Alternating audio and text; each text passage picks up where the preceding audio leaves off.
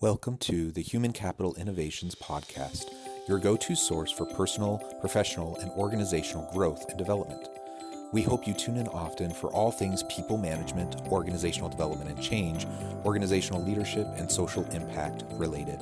Maximize your personal and organizational potential with Human Capital Innovations Podcast.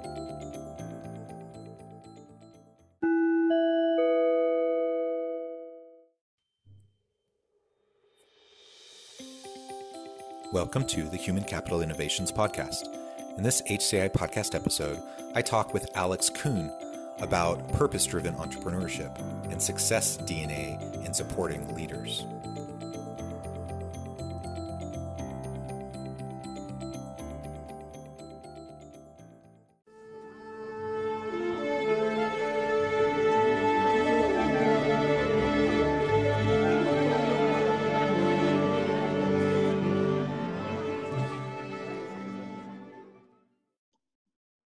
Alex Kuhn, welcome to the Human Capital Innovations Podcast. Hey, thanks for having me, John. Really happy to be here. Yeah, it's a pleasure to have the chance to meet you and talk with you today. I'm really excited to have the chance to explore the topics of having a purpose-driven career and purpose-driven entrepreneurship, as well as the concept that you talk a lot about, success DNA, and how we can use that mindset in supporting leaders and our efforts as leaders.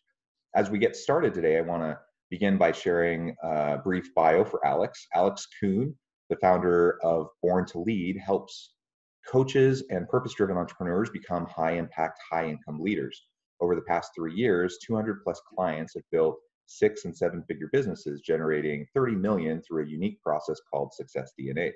Featured in Entrepreneur, he regularly writes and speaks to 10,000 plus entrepreneurs weekly on topics of aligned leadership, business flow, resonance marketing, and such. Having failed in his first 3 years as an entrepreneur, he finally discovered his own unique innate leadership gifts that help him start and sell to other companies. He wants every big vision, heart-led entrepreneur to know they are not that far off. The key is to build a business that works beautifully and aligns exactly with who you were born to be, a one-of-a-kind leader. I love that inspiring bio, really great background, and it's always fun when we can look back. You know, once we're past the failures and we're into the successes, it's fun to look back and see what we've learned from the missteps and those things that perhaps didn't go so well and were hard at the time, but provided a lot of growth opportunities. It's amazing how we talk about, it's easy for all of us to look back and to look at the struggles and the challenges and the obstacles that we had to overcome. But in those moments, right, I don't think we all are looking at those as lessons or those as opportunities for growth. Sometimes I think we want to put on a good face and say, we're going to get through this. But, when life kicks us or business kicks us or something unexpected, which I think everybody has been going through this year with the pandemic, something unexpected. No, nobody feels like it's a life lesson or it's a good lesson until after the fact, if we've learned something from it. So you're 100% right. And, thinking back on my, a lot of leadership aspects to my career, whether it was an entrepreneur or working at the college level, there's so many mistakes, right, that you make as leaders. And I think that's the first thing as leaders that I hope we all understand is that, and myself included, that we're not robots, we're not perfect. And I think any leader that demonstrates the idea that being imperfect and still continuing to grow and still continuing to learn is just such a beautiful part of the process that I think not only helps us grow as leaders, but more importantly, helps us impact, whether it's in the corporate level, whether it's as parents. I think that's the most important lesson that I try to aspire to day in and day out. Awesome. Yeah, I really appreciate that insight. And yeah, when you're in the midst of getting kicked in the teeth over and over again, that's not pleasant. And I'm not sure anyone actually enjoys that. But, if we can, one of the things I like to tell myself when I'm in those really hard situations, when I'm feeling overwhelmed, stress, anxiety, I'm feeling, like everything around me is just kind of crazy and perhaps not going the way I'd hoped. I think, well, really, what's like the worst that will happen, even if I have complete failure? Mm-hmm. And when I start to think that way, And I know that perhaps is a strange thing to say, but when I start to think that way, I realize, oh, you know what? I'm actually still pretty well off, comparatively. Like the worst things could possibly happen to me. If they all happen, I still have my wife, I still have my family, I still have my knowledge, I still have the capability and capacity to go out and try again. We have these strengths that we can leverage, and as long as we don't allow ourselves to get overwhelmed in the moment, or give ourselves a moment to be overwhelmed but then get past it, then we can move forward in a positive direction. Yeah, it's true. I mean, even right now, even within my company, Born to Lead, I talk about, I have a team of about 8 people that are supporting our purpose and our mission and our vision, and a lot of that, there's leadership there, and being a newish father. I have a little one who's 18 months, coming home and trying to be a parent, which is maybe the ultimate leadership for all of us that are parents. I think at the end of the day, it really does come down to just that, hey, what is the worst that's going to happen? What is that? If we don't go out with courage, if we don't go out with honesty, if we don't go out with pieces of integrity, yeah, sometimes that does, being honest does hurt. Going out there and trying something you've never done does hurt. But I think at the end of the day, all of us, at the end of the day, I think we can look back on those experiences and say, yeah, I was glad I did it. I think it's the experiences where we didn't go for it, or we didn't try something, or we weren't really as honest. I think those are the things we look back and say, I regret that.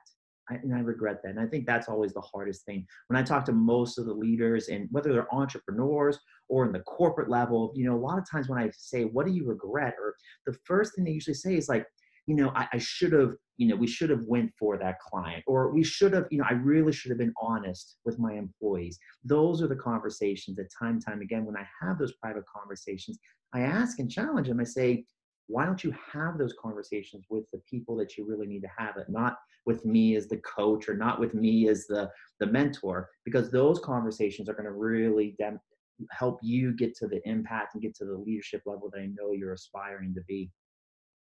Absolutely.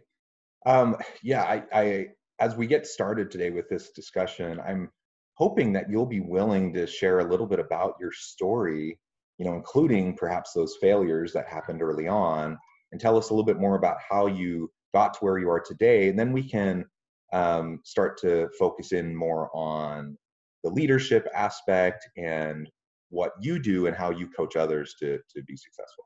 Yeah, absolutely. I mean, not, always, there's so many, all of us have a incredible and unique story. And for this particular audience, I think that there is probably a subset of this audience, and maybe everybody in your audience feels this way, that when I talk about the name of my organization being Born to Lead, it reminds me of when I was a young kid, and I can remember my father and we were driving, I think, after a swim practice one day. And I remember I was just feeling good and I was feeling excited. And for those that have great relationships with their parents or mothers or fathers, I have a great relationship with my father. And I can remember just saying to him, I was like, you know what, Dad, you're not going to be able to bother me today. You're not going to be able to get under my skin today. And, just kind of trying to get a rise out of my dad. And my dad said, I can say one thing, and that's going to get you so mad. And I said, nope, you can't do it. He's like, are you sure? And I said, go ahead, whatever, say anything you want. It's not going to get under my skin. And he looked me in the eyes and he said, you are a follower. And I remember as a 9-year-old, I got so irritated and so mad, because at that point in my life, whether I realized it or not, what it was called, what I understood about myself was I wanted to go down a path. I wanted to do something special. I wanted to go after a huge vision. I wanted to go down my own path.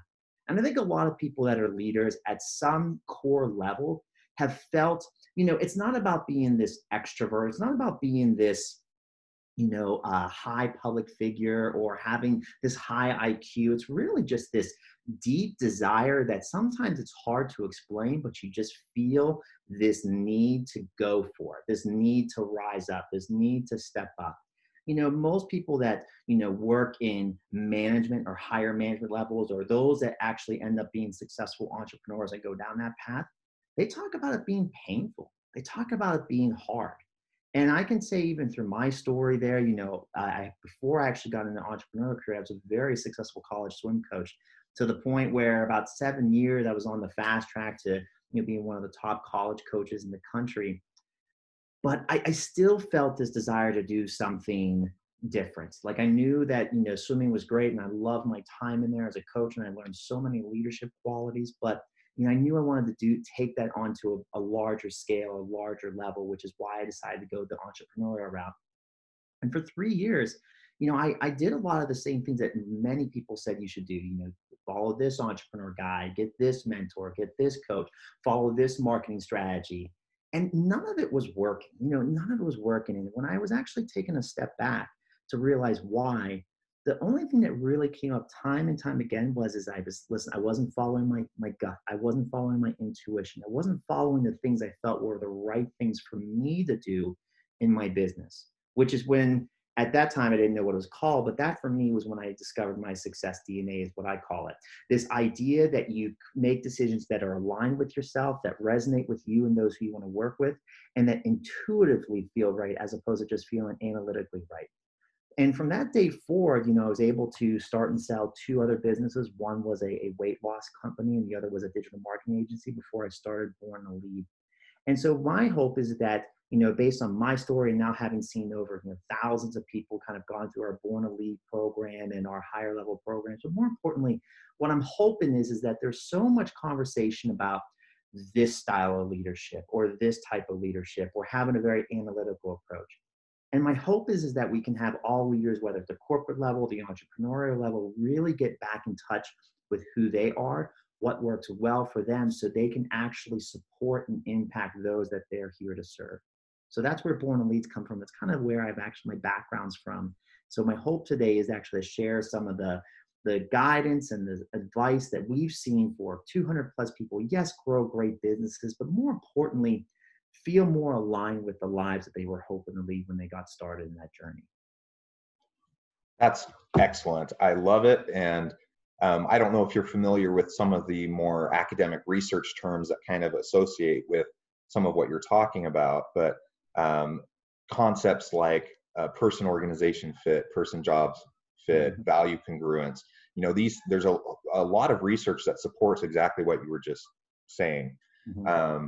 And of course we can't, if we're always only going by our gut, then we can potentially end up being unduly influenced by implicit bias and some of those sorts of things. But I know you're not suggesting that we ignore data, that we ignore,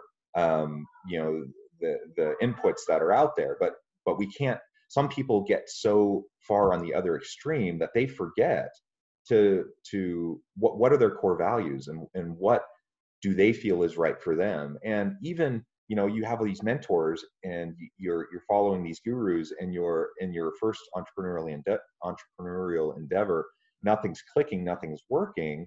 That doesn't mean the advice they were giving you was wrong, but when there's an incongruence between your style, your passion, your approach, what's natural and authentic for you, in an incongruence of that with what you're trying to do because other people are telling you this is the right way, of course that's not going to work, because it's just not sustainable. That entrepreneurship is passion driven, or successful entrepreneurship will be, because it's hard work and it takes vision and it takes perseverance. And if you're not feeling bought into your own approach, because there's incongruence with your authentic self, then it's just not going to work. You're not going to have the staying power to make it work. So there's a lot of research to back up what you were just talking about, and I really do believe that that whether we're starting our own business or we're going the corporate route, or whatever type of job that we find ourselves in, we have to find ways to be our authentic self in the workplace. We have to tap into our passion, and we have to have the courage to stay true to our values. And if the things that we prioritize as our highest values aren't consistent with either the approach other people are telling us to take, or our employers' values, or whatever, we should do ourselves the favor of getting out of that mindset and moving on. And it sounds like that's exactly what you did when you got out of that first failed entrepreneurial experience, and then you realize, yeah, I can drive my own success as long as I recognize what drives me, and I tap into my purpose, and I tap into my own values.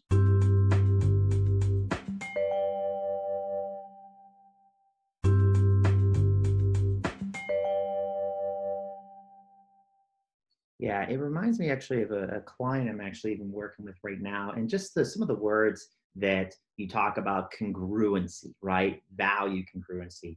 It reminds me of a client I'm working with, and it's a huge, huge mortgage company in Canada. And one of the reasons that they hired me, when all is said and done, is when we actually looked at their business. And I mean, it's a very successful business, but they also want to go to that next level. I mean, they want to grow. And it was clear to them, it was clear to us through our analysis and our assessment, that at the end of the day, that as much as we hear the word, especially in the leadership world, the words culture, right? We hear that time and time again. We need to work on our culture. We need to work on that. And what does that mean to an organization? And I think at the end of the day, most organizations, most businesses understand that at the end of the day, if they're going to invest in something such as a soft skill or soft topics such as culture, such as leadership, right? They don't talk about the tangibility. The one thing that you find time and time again is when an organization understands the direct impact it has on the key people, meaning the clients and the people that work in those organizations, and can actually tie the line to it. But often it's not, that happens after we feel it, right? When we feel there's a problem with the culture, we feel it because there's more arguments, or there's less productivity, or things that really shouldn't be discussed or shouldn't take up time do take up time in the organization. So I think that's why we talk about this idea of first that gut, that alignment, that intuition, because that is telling you there is something wrong. There's something that's misplaced. There is something that's not right. And that could be a manager with a specific employee. That could be, obviously, I was talking about the macro picture of an organization, or that could be an entrepreneur that's, trying to go sell a specific product. I think that voice, that inner guide, if you will, I'm worried that it's getting lost. The analysis out there is no question. I mean, I think you can't go through a business. And I think just at the end of the day, right, we've got all of our KPIs up here. My team knows their KPIs. So obviously at the end of the day, there's the bottom line numbers we have to hit. But one of the things I'm hoping most leaders don't forget is that if it doesn't feel right, there must be a reason, and don't feel scared to investigate. Because the more you investigate that, the more what I think you'll realize is there might be a solution that's a better fit for you, better fit for others, and ultimately it's going to help everybody succeed. Yeah, I agree.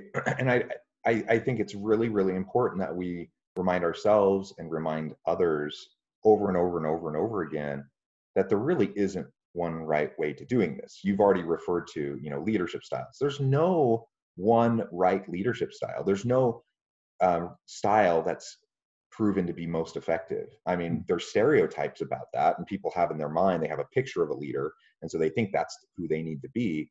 But it's just not true. Like, the research doesn't bear that out.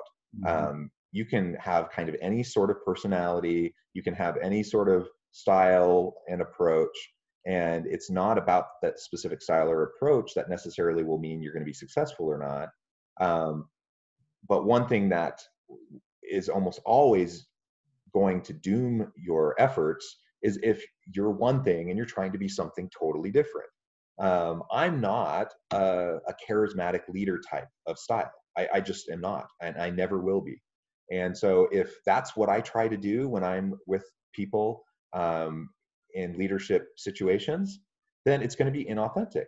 I take more of a servant leadership approach. I'm kind of more of a quiet type of an approach. I listen, the slow burn, like build relationships, that's kind of more my approach, and it works well for me. Charismatic leadership works well for other people. Like, do what works for you within the context that you're in that makes sense. And that's really important. We also forget that, here in the United States, well, actually, I don't know if you're in the United States. You might be in I am. Canada. Mhm. Okay. Yeah, Pittsburgh Um, actually. So mhm. yeah. But here, in the West, we often fall into the trap of thinking we have it all figured out. But Mhm.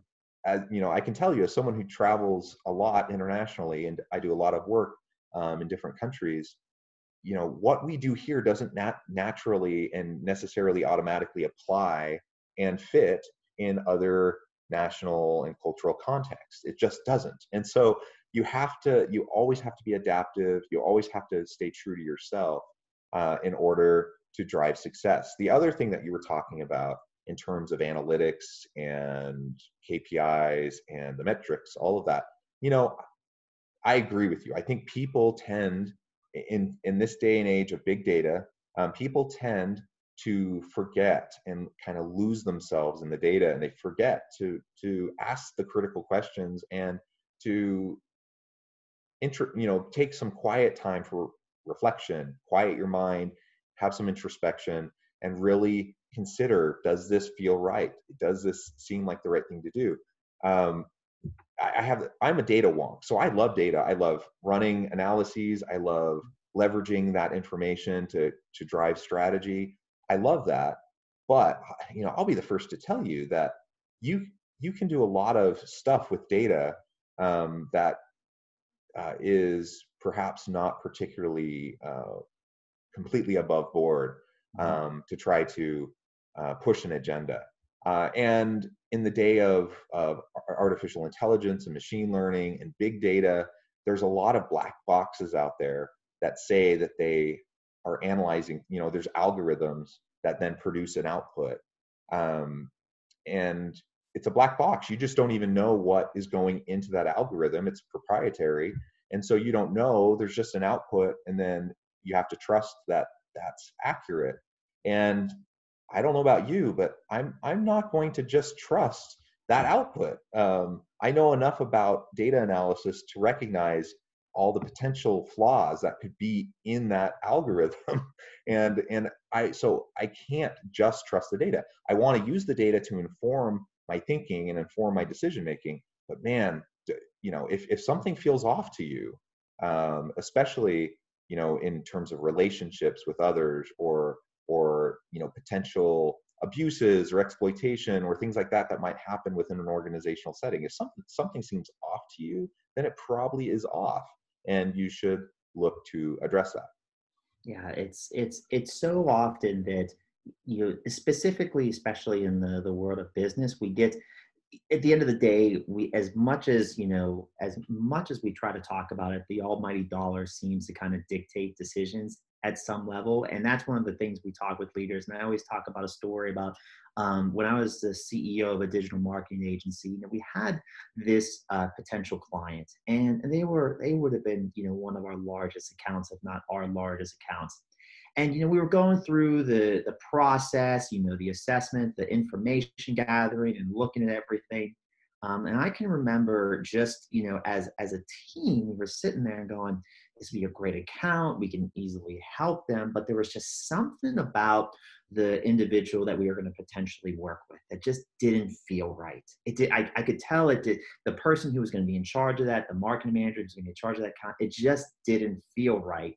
But everyone's saying, well, the dollar amounts, it would be incredible. Boom, we could do these things for our business. We could easily invest back into it, yada yada yada. All the wonderful opportunities because of the investment that would come back in.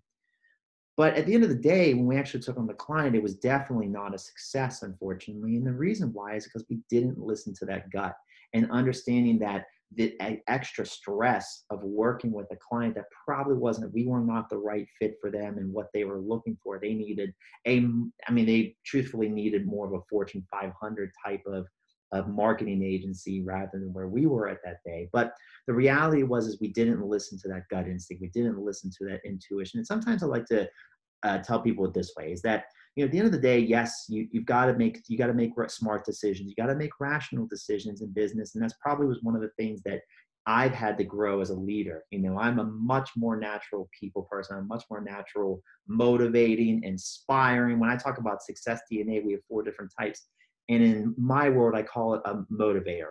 I'm a much natural motivator, and I've been a trained developer. And I'll go over those in a minute. But at the end of the day, it's much easier for me to get people on board, get people bought in, get people doing the work, get people to raise their levels of work. What I struggled with was the other area, what we call an architect. Somebody who can really look at all the big vision and all the pieces and how to formulate it together, how to take those numbers and how to put that together and make it work. So that's something I've had to really work on, because all of these were natural one way, but I think we can all be trained to be better. So we can have, I always talk about being competent as opposed to being a natural in some areas. But at the end of the day, the reason I kind of talk about this is when I think back to the poor decisions I made, it wasn't because the numbers didn't line up. It wasn't because the advice I got said, don't do this. It was because I didn't listen to that gut instinct that was screaming at me to say, don't do this, don't do this, don't do this. And that's usually the biggest mistakes I found in my life, was not listening to that voice. And a lot of times when I speak to, incredible leaders who had incredible successes, they share a lot of similar stories themselves. Yeah, yeah, absolutely. We're getting close to the end of our time together today, but I want to give you a chance to tease those 4 areas for the listeners, and then let them know how they can get in touch with you, get connected, find out more about you, so that they can reach out and learn more. Yeah, great, John. And obviously, let me, and I'll, I'm hard teasing because I just want to give it all. So I'll do my best to keep it short and sweet here. But when I talk about the success DNA, one of the things that I find that literally people in business and different leaders struggle with is that instead of actually trying to figure out, they end up trying to figure out what leadership is needed for the business, as opposed to figuring out what the business needs from their leadership. And what I mean by that is that instead of the manager, instead of the leader, instead of the entrepreneur trying to build the structures around what the business model is, it's important to understand what their strengths are, what's natural to them, and to make sure that they're building the systems, bringing in the people that are going to be able to support what comes easy to them. Because at the end of the day, when you look at business time and time again, from the research, from just my experiences, from the success stories, time and time again, the people that said they were in flow, things felt easy, everything was working, all those, we were in the zone, all the different cliches, it was time and time again, they were in their own leadership, or what we call their success DNA. And there's really 4 types we find time and time again. One is what we call the developer. And I want you to think of the coach. This is the person that the employees feel like they can go to, they can confide in, they feel like they're not being told what to do, but the person gives them the opportunity to grow themselves. The next person is the architect. And the architect I've mentioned is kind of that they're very analytical, they look at everything and they want to put everything in a step-by-step formula. They're so good at taking the big vision. I'll talk about the 4th one in a second. They're so good at taking that big vision and put it into a sequence with the right people, the right steps, the right place at the right time to make sure it gets done and it succeeds. The third one is the motivator, which I kind of mentioned is my natural style. And this is the person that gets people to buy in. This is the person that you just go, sometimes we think of as a natural salesman. They're the person that gets people to say yes. It's almost like you're after you talk with the person, you're saying, how did I say yes to that? Why did I say yes to that? I was going into this meeting saying, no, I don't want to do this. And afterwards, I'm excited to actually do this work. That's your motivator. And then finally, the 4th person is the visionary. And the visionary is the person who, while they typically struggle in the here and now, they're so great at both intuitively and analytically looking at the big picture and understanding where an organization or a team or a group needs to be in 3 years and 5 years and 10 years. We think of these as the Steve Jobs type personality. All of us have natural tendencies. While it's important to make sure you build your organization around what is natural to you, it's imperative to also find others that have those other characteristics, because no leader can do it themselves. They got to find the other leaders that kind of help them fulfill what they need for themselves. So the best way, if people are interested in learning more about these 4 subsets, their success DNA, we've got assessments on my website, which is Alex-Kuhn. And I know my last name is not the easiest to spell. It's KUHN.com. Again, Alex-Kuhn.com. And if you're a social media person, I'm on Instagram, which you can find. If you basically type in Alex Kuhn on Instagram, you can find me there. I'm posting daily on there. I'm on all the other social media platforms there. But just don't get me wrong, if you ever DM me or email me, know that my team and I will get back to you usually within one business day, and we'll be happy to chat with you and learn more about where you are and where you want to go with your leadership. Awesome. Thank you, Alex. I appreciate you teasing that. I'm intrigued and I want to find out more. And I hope my listeners will reach out, get connected, and learn more about those four aspects and those four elements. And it's been a real pleasure talking with you today, just about your experiences, your successes, the insights that you've learned along the way, and the insights that you've shared with all of us. I really appreciate it. I hope everyone will take to heart what you said about listening to our inner self and being authentic in our leadership approach and in our work with other people. And I hope everyone stays healthy and safe, and that you all have a great week.